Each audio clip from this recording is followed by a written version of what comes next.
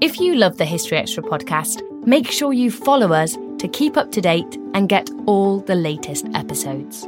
Thanks for your support, and I do hope you enjoy this episode. Life is a highway, and on it there will be many chicken sandwiches. But there's only one McCrispy. So go ahead and hit the turn signal if you know about this juicy gem of a detour. You know, it can be hard to see the challenges that people we work with every day are going through. Invisible struggles like stress and burnout, caregiving for a loved one, or being misunderstood.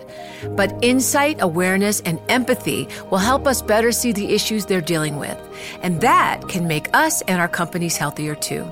I'm Holly Robinson Peete. Join us on The Visibility Gap, a new podcast presented by Cigna Healthcare. Download it wherever you get your podcasts.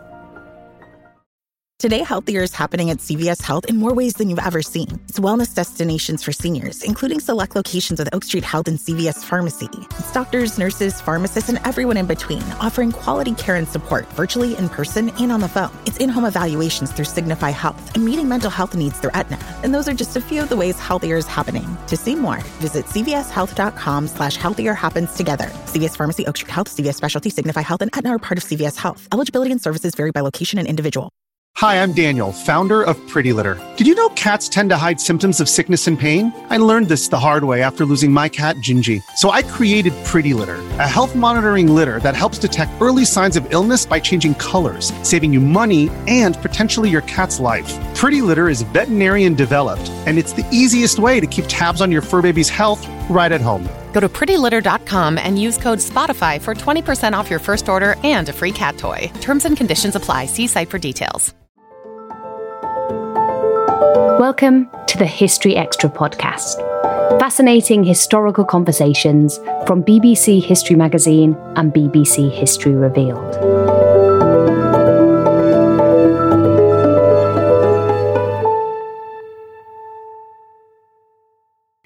This July marks the 75th anniversary of Britain's National Health Service, which, according to historian Andrew Seaton, has come to occupy a unique place in British life in the decades since its founding in 1948. Andrew's new book, Our NHS, charts the divided reaction to the health service's creation and explores the historical currents that have seen it survive both economic and political turbulence. Matt Elton caught up with him to find out more. We should start, I suppose, by first of all explaining to people maybe from outside the UK or maybe who might not know, what do we mean by the NHS and what kind of healthcare service is it? Well, hi, Matt. Thanks so much for having me. So the NHS stands for the National Health Service. This is a universal healthcare service that was established across the UK in 1948. And it offers comprehensive healthcare from local doctor's appointments to hospital procedures, free at the point of use. So, you know, you can go to your doctor or hospital and get access to healthcare without charge. And there's no personal insurance requirement, as in many other countries. And as your new book explores, the NHS has come to occupy what you argue is quite a unique position in Britain and Britain's sort of cultural psyche. And we'll get on some of those ideas in a bit. We should start, though, by rewinding and saying, what was the healthcare service or provision like in Britain before the NHS came along? I mean, the first point to make is that there was healthcare before the NHS came in 1948, and sometimes we think that, you know, there was a kind of barren wasteland before 1948, and then the NHS came along and boom, you know, healthcare was invented, but that's not true. There was a healthcare system before 1948, and it existed more, though, as a mix of government, voluntary, and privately organised and funded healthcare services. So it was much more pluralistic. So you had the biggest sort of degree of state involvement would be through the national insurance system, which was established under the Liberals in the Edwardian period.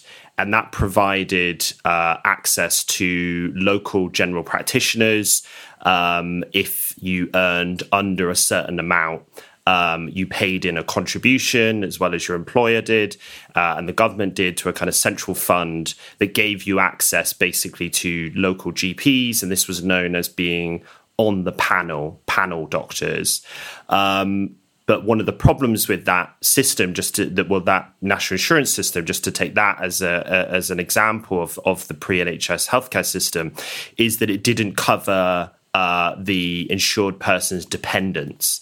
So if most workers were men, if your dependents would be understood as your wife or your children, they wouldn't get access to general practitioner services under the national insurance system. And therefore, they had to pay out of pocket, and a lot of health inequalities came out of that lack of access. And those kinds of gaps were the sorts of things that health reformers criticised the pre-NHS healthcare system for. And what kind of, I suppose, friction or resistance or response did people who were proposing this new system meet when they first started doing that?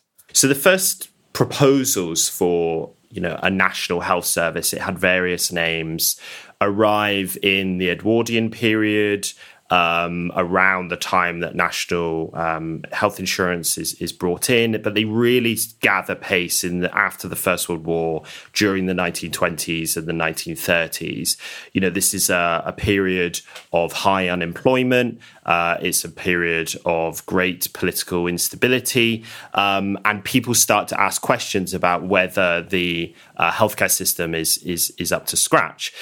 There is, it should be said that the demands and the arguments for a reformed universal healthcare system range across the political spectrum, from the left to the centre to the right, but many of these demands sort of splintered on the degree of the government's involvement and the government's intervention. And depending on where you sat in the political spectrum, that's where your opposition or your support would lay for these kinds of proposals. So a really interesting moment for this is during the Second World War, when there's a lot of debate about what Britain will look like once the war ends. Key documents in this kind of debate is the publication of the Beveridge Report, as it's known, in 1942, which kind of proposed this full-scale universal welfare state from cradle to grave, as the saying goes. And actually, when you look at opinion polling, and this is one of the things that I try and do in the book, and look at people's reactions, what you see is actually fairly mixed opinions. You see a large degree of support for the government coming in and coordinating and funding healthcare, but you also see a lot of either ambivalence or opposition. And that opposition from the public, again, came down to what they thought about the state. This fear that greater state involvement would lead to a more impersonal and bureaucratic system of healthcare. Were there any sort of key specific benefits or advantages that proponents could point to that helped this new system become accepted, I suppose? Yeah, I mean, one of the things that the proponents, particularly on the left, would point to is really the advantages of government coordination that would bring. So in the interwar period, for example, a thing that would often be invoked by people on the medical left would be health centres. So instead of having local doctors, working in often their own homes or converted shop fronts, they would be brought together in these publicly funded modern premises where you would have a nurse and a dentist and a public health official and so on under one roof. So, there were prototypes of that kind of model in the UK, in Finsbury, in Peckham, these kind of prototypes of what a future health system might look like, but then also abroad, including the Soviet Union with its polyclinics. So there were these kind of these very specific examples that they could point to. Another one would be what was called the Emergency Medical Service, which was set up during the Second World War as part of preparations for the predicted casualties that would be caused by aerial bombing. So this was set up very quickly at the start of the Second World War as a way of preparing the hospital service for what was expected to be hundreds of thousands of deaths caused by German bombing. And what this involved was the government coming in and systematizing and coordinating the health system. And reformers, pointed to that system, the emergency medical service, as showing the advantages of government coordination. So there were these kind of real world examples that they could point to, but then there was also a degree of which there wasn't key real life examples, and they had to do work to kind of describe what those might look like to the public. And were there key political figures who helped make these ideas a reality? Yeah, so, the one that we all know about is Aneurin Bevan, the charismatic Welsh socialist who rose from the mines of South Wales to become Minister of Health and Housing in Clement Attlee's Labour government after the Second World War, who really stewarded the legislation for the NHS and brought it over the line in the teeth of opposition from the medical profession. But there were a wider cast of political figures, activists, reformers, who also argued for an NHS. So one person I talk about in the book is another MP, a Labour MP called Edith Summerskill, who was a doctor turned politician, very, very interested in women's health, children's health, the kind of poverty that was caused by depression and unemployment during the interwar period and the effect that had on women and children. And, she brought the argument for an NHS to the airwaves on the BBC, in newspapers and magazines, really promoting this. So there were a wider cast of figures beyond Bevan, as important as he was to the establishment of the NHS. This episode is brought to you by Indeed. We're driven by the search for better, but when it comes to hiring, the best way to search for a candidate isn't to search at all. Don't search, match with Indeed. Use Indeed for scheduling, screening, and messaging so you can connect with candidates faster. And listeners of this show will get a $75 sponsored job credit to get your jobs more visibility at Indeed.com/HistoryExtra. Just go to Indeed.com/HistoryExtra right now and support our show by saying you heard about Indeed on this podcast. Terms and conditions apply. Need to hire? You need Indeed. Life is a highway, and on it there will be many chicken sandwiches. But there's only one McCrispy. So go ahead and hit the turn signal if you know about this juicy gem of a detour. This episode is brought to you by Etsy. Looking to instantly upgrade your Mother's Day gift from typical to meaningful? Shop Etsy. Now until May 12th, get up to 30% off personalized jewelry, style, decor, and so many other items Mom will love. And if you want her to know you put a ton of thought into her present, use Gift Mode.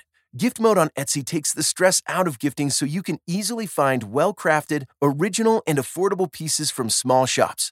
Just tap or click Gift Mode on your Etsy app or Etsy.com. Then answer a few short questions about Mom, and Gift Mode instantly gives you curated ideas based on hundreds of personas. Need something original and affordable for Mother's Day? Etsy has it. Shop until May 12th for up to 30% off gifts for Mom. Terms apply. One of the points you make in your book is that historians have sometimes painted a picture of this as being a service that was immediately and widely accepted upon its inception. But actually, you argue the real picture is a bit more complicated than that. Can you talk us through that side of things? That's right, yeah. And it's really an idea of the NHS that we have now. We live, almost in peak celebration of the NHS, the celebration of the birthdays, the fact it's on our 50 pence pieces, it's on our stamps. There are, on the 75th anniversary, on the 5th of July, there'll be a ceremony at Westminster Abbey and so on and so forth. And it's very easy for us to think that this was always the case and that people immediately celebrated this thing when it was brought into being on the 5th of July, 1948. But in fact, that's not the case. I mentioned the opinion polls during during the Second World War and afterwards, which showed this real mix of opinion about what this thing would look like, how it would work. And that continued after 1948 as well. So one thing that I kind of pick up on the book is a group of doctors called the Fellowship for Freedom in Medicine, who were this kind of conservative group of doctors led by the famous royal physician, Lord Horder, who had quite a few members, both within the medical profession and outside of it, and they attracted a degree of public support for their claims that the NHS was this statist, bureaucratic thing that, in their view, was going to bankrupt the nation and lead Britain to become a dictatorship. Was going to push it down that road. So, those kinds of groups were active in pretty quickly after the NHS came in. So, the depth of feeling and support that it exists today for the NHS, it just wasn't there to quite the same extent at that moment of inception. Were there cultural or, I suppose, social approaches or techniques that were used to help the public come to accept this new system, I suppose? Absolutely. And it's an interesting mix between the administration of the NHS and it as a practical reality in giving healthcare to people, widening that access, letting people access healthcare without charge, and then also this kind of social and cultural dimension. So without doubt, a lot of support for the NHS did come about the fact that healthcare became available for many people who didn't have access to it in the interwar period. It did change lives. But another part of it is certainly cultural, and this is something I try and pick up on in the book. I mentioned that when it came in, these proposals and these plans for a national health service were understood through the lens of state medicine, often capitalized, capital S, capital M, as a kind of threat. And the Labour government, when it came in, put just as much interest in promoting the NHS and tackling those understandings about what this healthcare system would be as they did in, organising where doctors should be and getting the funding in place and so on and so forth. So posters, radio broadcasts, films, display sets that were sent around to factories, these kinds of things. There was this huge public relations effort, in a way, to sell the NHS and to change understandings of it away from state medicine and all the critical associations that came with that term to this kind of more humanistic, futuristic idea of a national health service that eventually gained a lot of purchase among the public and only built over time. It's so interesting that the government felt that it needed, and that was proved to be the case, that they needed to use cultural tools to make this accepted by society. Are there any specific examples that you can point to that really help illustrate that as a technique? Yeah, so one would be a film called Your Very Good Health, which is about 20 minutes long, something like that. And it's this film that kind of follows this imaginary fictional family who are working class. And I think if I remember the plot right, the mother breaks her ankle, I think. And the film kind of moves to, it's set just before the NHS comes in, and it moves to this kind of imaginary future after the NHS when it comes in. And it shows how she's cared for, how there's a health assistant that comes into the home, how her husband is still able to continue working, how the children are still able to go to school. And then at the end of the film, it goes back to the reality of healthcare before the NHS, where the husband has to take time off work to look after the wife. And, horror beyond horror, the children cannot spend Christmas with their parents. They have to be kind of farmed out to one of their relatives. So this is a kind of example of how there's this kind of cultural packaging of the NHS as this thing that is humanistic. It supports families. It supports working class families in particular. And it is, through the lens of these kinds of cultural products, it is this kind of vast improvement on the healthcare arrangements that existed before 1948. And there were lots of these kinds of productions in the air in the late 1940s when it came in. One of the strange things about this is we obviously know that the NHS still exists today. And you make the point in the book that we need to foreground the importance of people who actively helped to make it still continue. One of the sort of the wider forces that you point to is the fact that the NHS was able to be adaptable and to modernise throughout the coming decades, throughout the 50s and the 60s, in a way that perhaps other welfare organisations or institutions weren't. Why was that the case? And why do you think it was able to adapt in a way that other parts of the state didn't? Yeah, I mean, one of the things when writing the book that I tried to keep at the back of my mind is where does the NHS fit within this broader ecosystem of other parts of the welfare state, from new towns to mass council housing, to child benefit, all these kinds of things that were either extended or brought in after the Second World War. And then also this vast state-run infrastructure, the nationalisation of the coal mines, the railways, this kind of stuff. And, why is it that the NHS is this thing that not only survived when so many of those other things that I just mentioned did not survive the 1980s, they became privatised or fell away. And expanded its population, its reputation. And one of the reasons one of the sort of explanations that I found when looking at particularly the post-war decades, so we're talking about the 1950s, the 1960s, the 1970s, is that there was this real effort to adapt the NHS to the quite dramatic social changes that were going on in that period. So we're talking about greater affluence, rising living standards, softening class divides, changing gender relations, attitudes to sex, greater ethnic and racial diversity. And there's this kind of low-level adaptations that the NHS is taking to those kinds of social changes. So let's just take one, for example. Changing gender relations in the post-war period, it becomes a lot more acceptable, for example, for men to attend and want to attend the birth of their children in hospitals, whereas in the 1930s, ideas of masculinity were much less favourable to that. Men would rather be in the pub than at the birth of their child.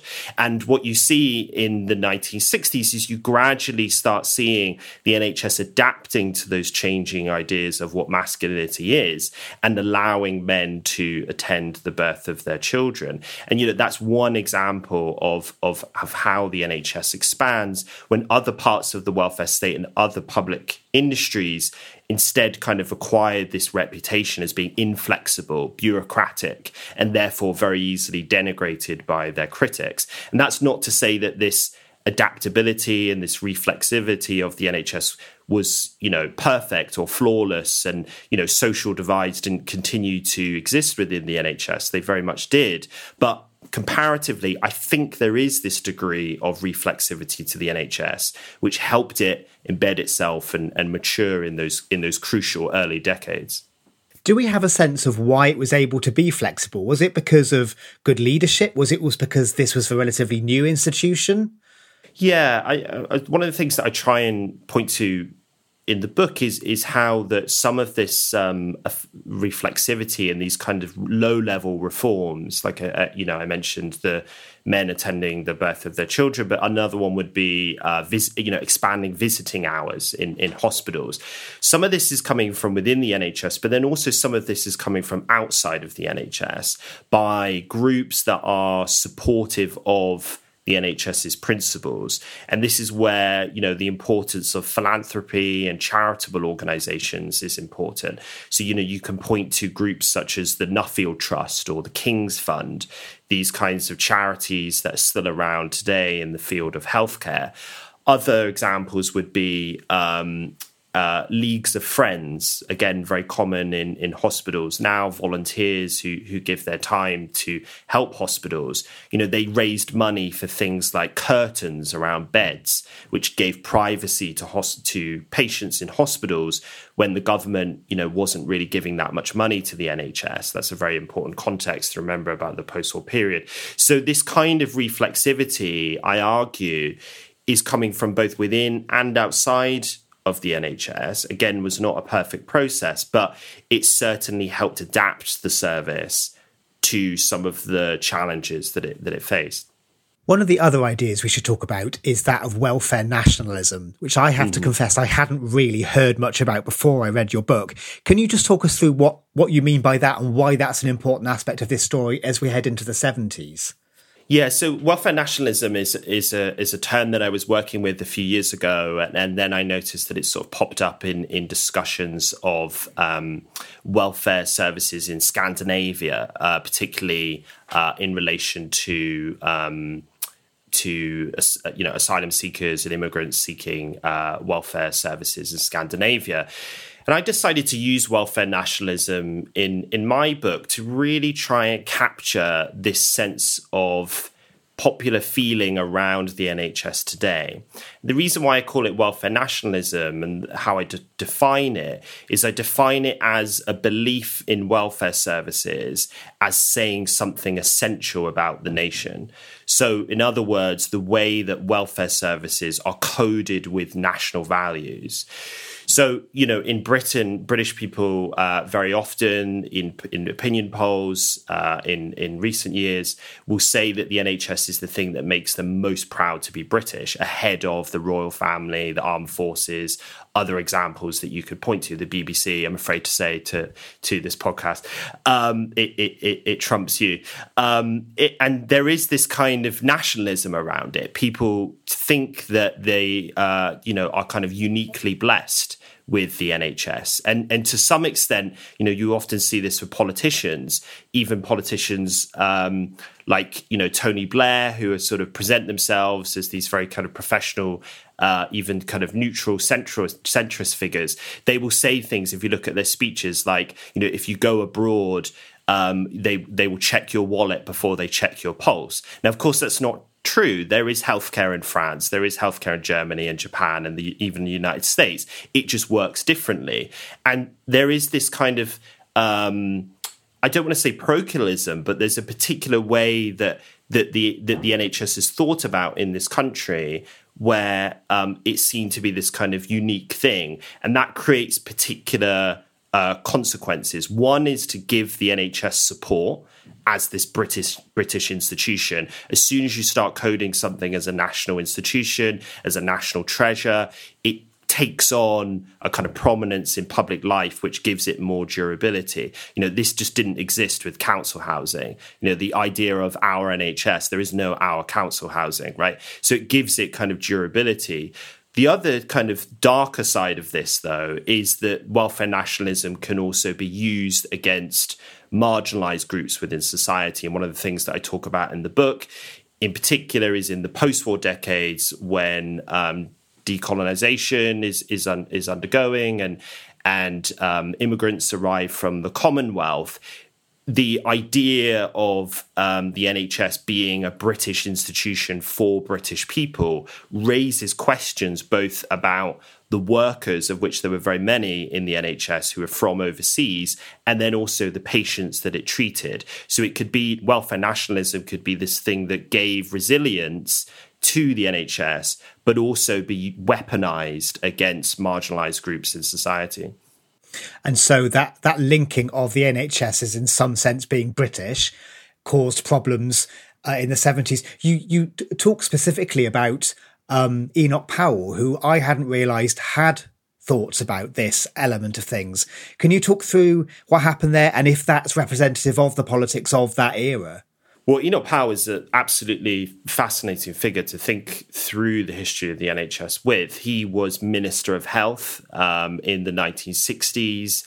He is widely regarded today and even hailed in conservative circles as being a proponent and early advocate of free market neoliberal policies, and yet was an arch planner when he was the head of at the Ministry of Health, overseeing, for example, the 1962 hospital plan, which was the first systematic attempt in the NHS to kind of build hospitals and give substantial government funding towards that. So he's interested in that respect, but he's also, of course, most known for his comments about immigration in 1968, what has been widely known as the Rivers of Blood speech, where he described the extent of immigration into the UK from the Commonwealth as something that would cause racial tension and even a race war in the UK. And if you look at that speech, welfare is very, very prominent in that speech. He uses welfare as a way of getting his point across that about the supposed dangers of immigration into the UK. So, there are passages in it where he says, that the average British person has been robbed of a council house.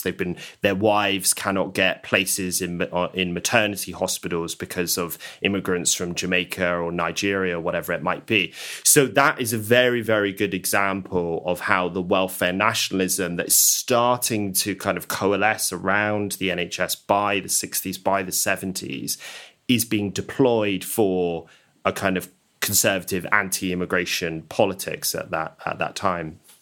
It's also interesting because, as you mentioned, he was an early proponent of neoliberalism.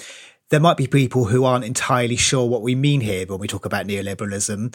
Can you just sort of really briefly define what's quite a complicated political term, but also the ways in which it started to creep into how we should see the NHS as we start going into the 1980s?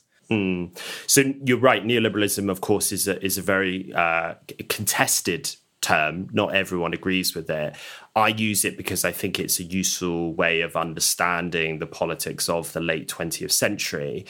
Neoliberalism, in broad terms, is a belief in the values of free markets to better society, and also a particular view about individualism within society, as opposed to the other term I use in the book, which is social democracy, which is a belief in the state to improve society, and a belief in communalism and community as the best way of organizing society.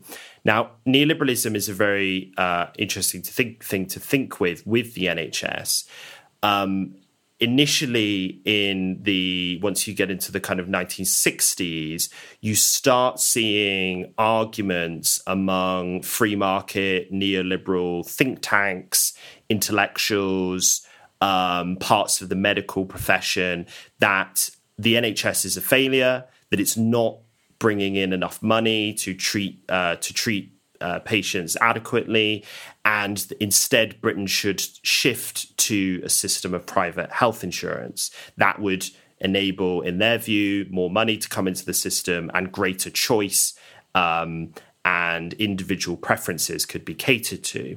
So that's a kind of argument that you see in the 60s and the 70s. Now, when Margaret Thatcher comes into power in 1979, she was very much au fait with those arguments, familiar with them, a member of groups in the Conservative Party where these kinds of proposals are very regularly put forward and discussed. And when she first came into power, she sets up a working party in the Department of Health and Social Security to explore whether it was feasible to shift the UK to a private health insurance model. It eventually, that does, as we know, does not transpire due to the kind of size and scale of the NHS, the difficulties of removing it, instability within the private health insurance market, and then also this cultural dimension, the support that has been built up around the NHS. Neoliberalism after that kind of takes on a different tack. In my view, it retreats to a more kind of modest stance where instead of replacing the NHS or marginalising it to the point where it becomes irrelevant, it shifts to changing the internal structures of the NHS, bringing in things like an internal market in the early 1990s, outsourcing what in-house work, such as cleaning work or catering work, to private companies, or bringing in managers to manage the NHS on private sector values. So there's a kind of shift there in terms of market-friendly neoliberal approaches to the NHS across the late 20th century.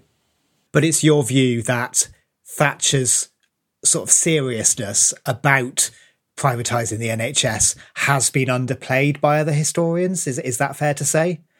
That's right. I mean, a famous quote that's often remembered about Thatcher with the NHS is that, she at the Conservative Party conference in the early 1980s, she gets on stage and says that the NHS is safe with us, a kind of reassurance that the NHS was still going to be in existence under her government.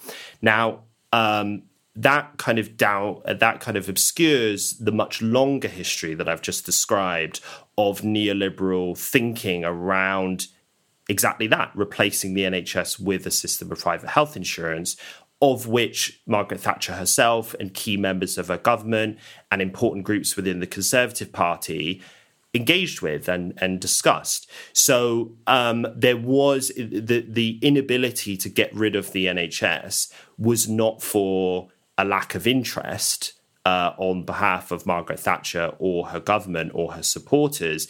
It was because that plan was defeated by the NHS itself and its administrative dimensions, the inability of the private health insurance market to take on the role that these kind of neoliberal thinkers and politicians imagined for it, and then also the supporters of the NHS to defeat that kind of rival plan for the NHS. So one of the things you see in the 1980s that I talk about is a kind of coding of free market medicine, if you want to call it that, as an American thing, as a foreign thing, as opposed to the British way of the NHS. That, when you often in this country, when we talk about healthcare overseas, our mind immediately goes to the US. It doesn't go to France. It doesn't go to Germany. It doesn't go to Japan. It goes to the US.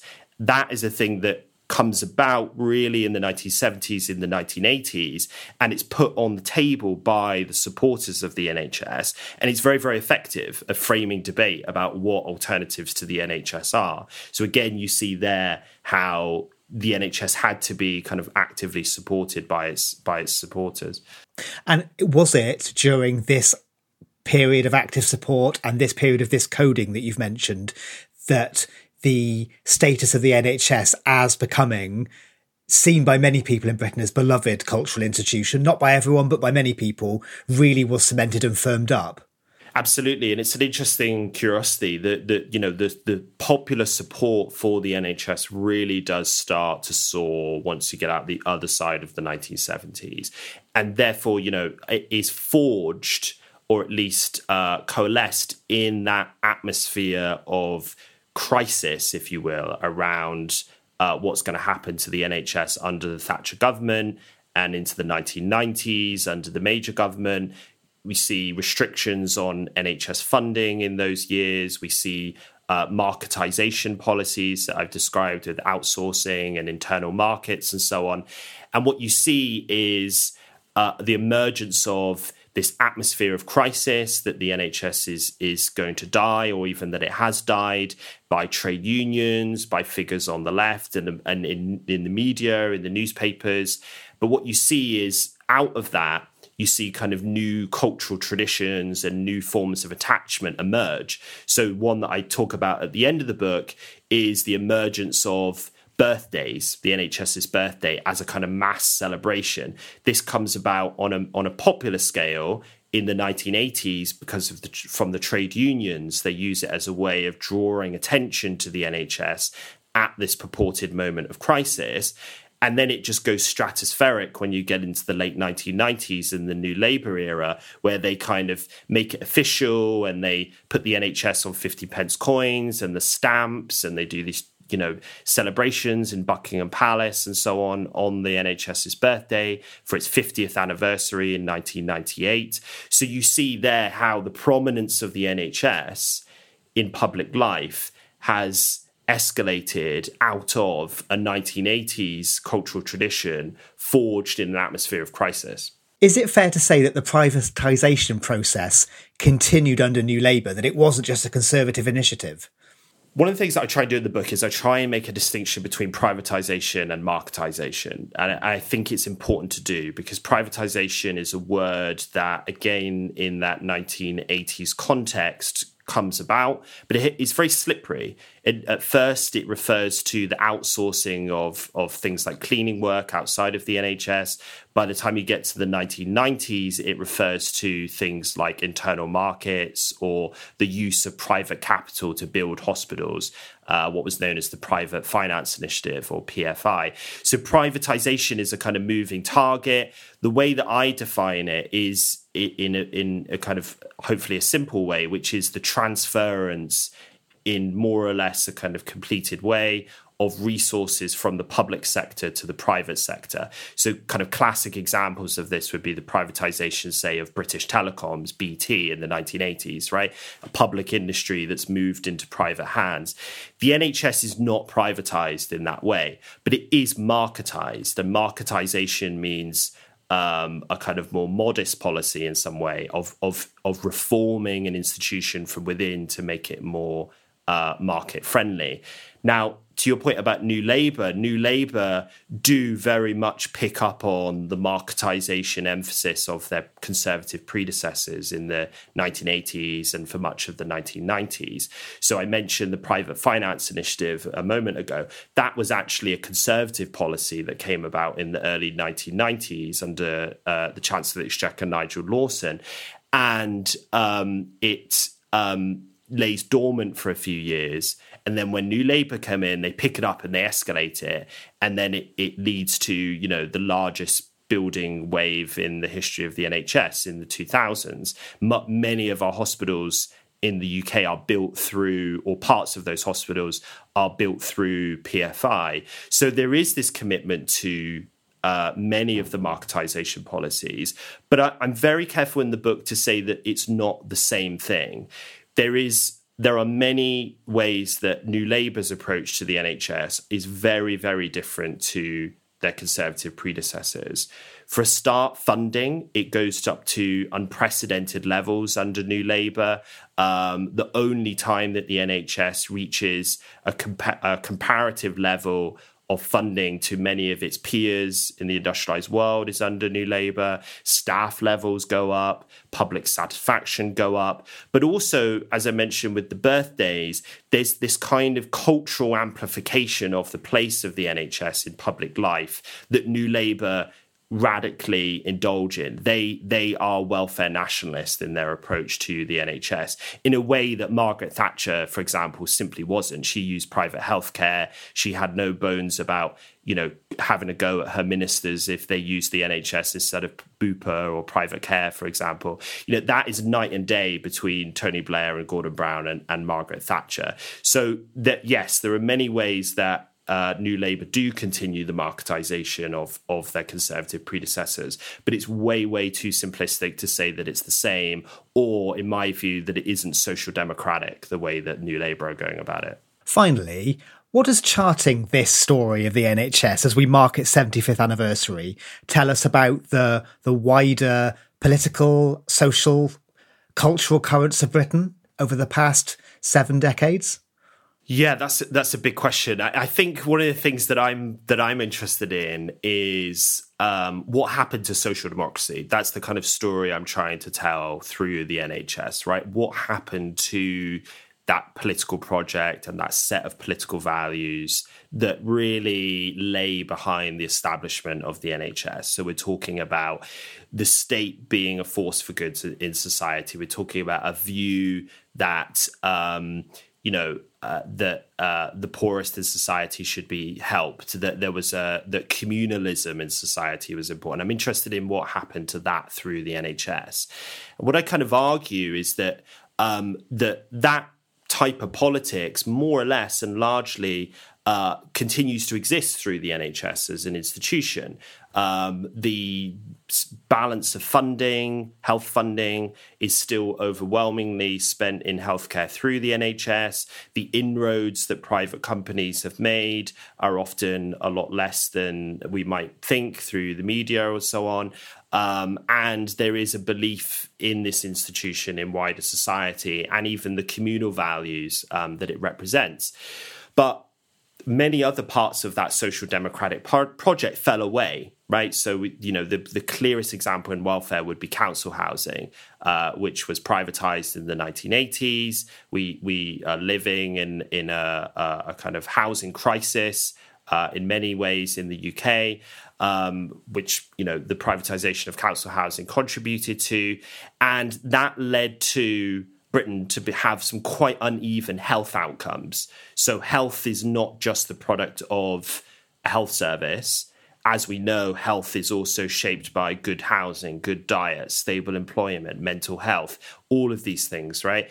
And those parts of the welfare state or the social democratic project that were never really lived up to what they could have, but they were certainly there to help with that. Many of those planks fell away after the 1980s. So, social democracy is not a completely dead, devoid, bankrupt political project as we may think it is.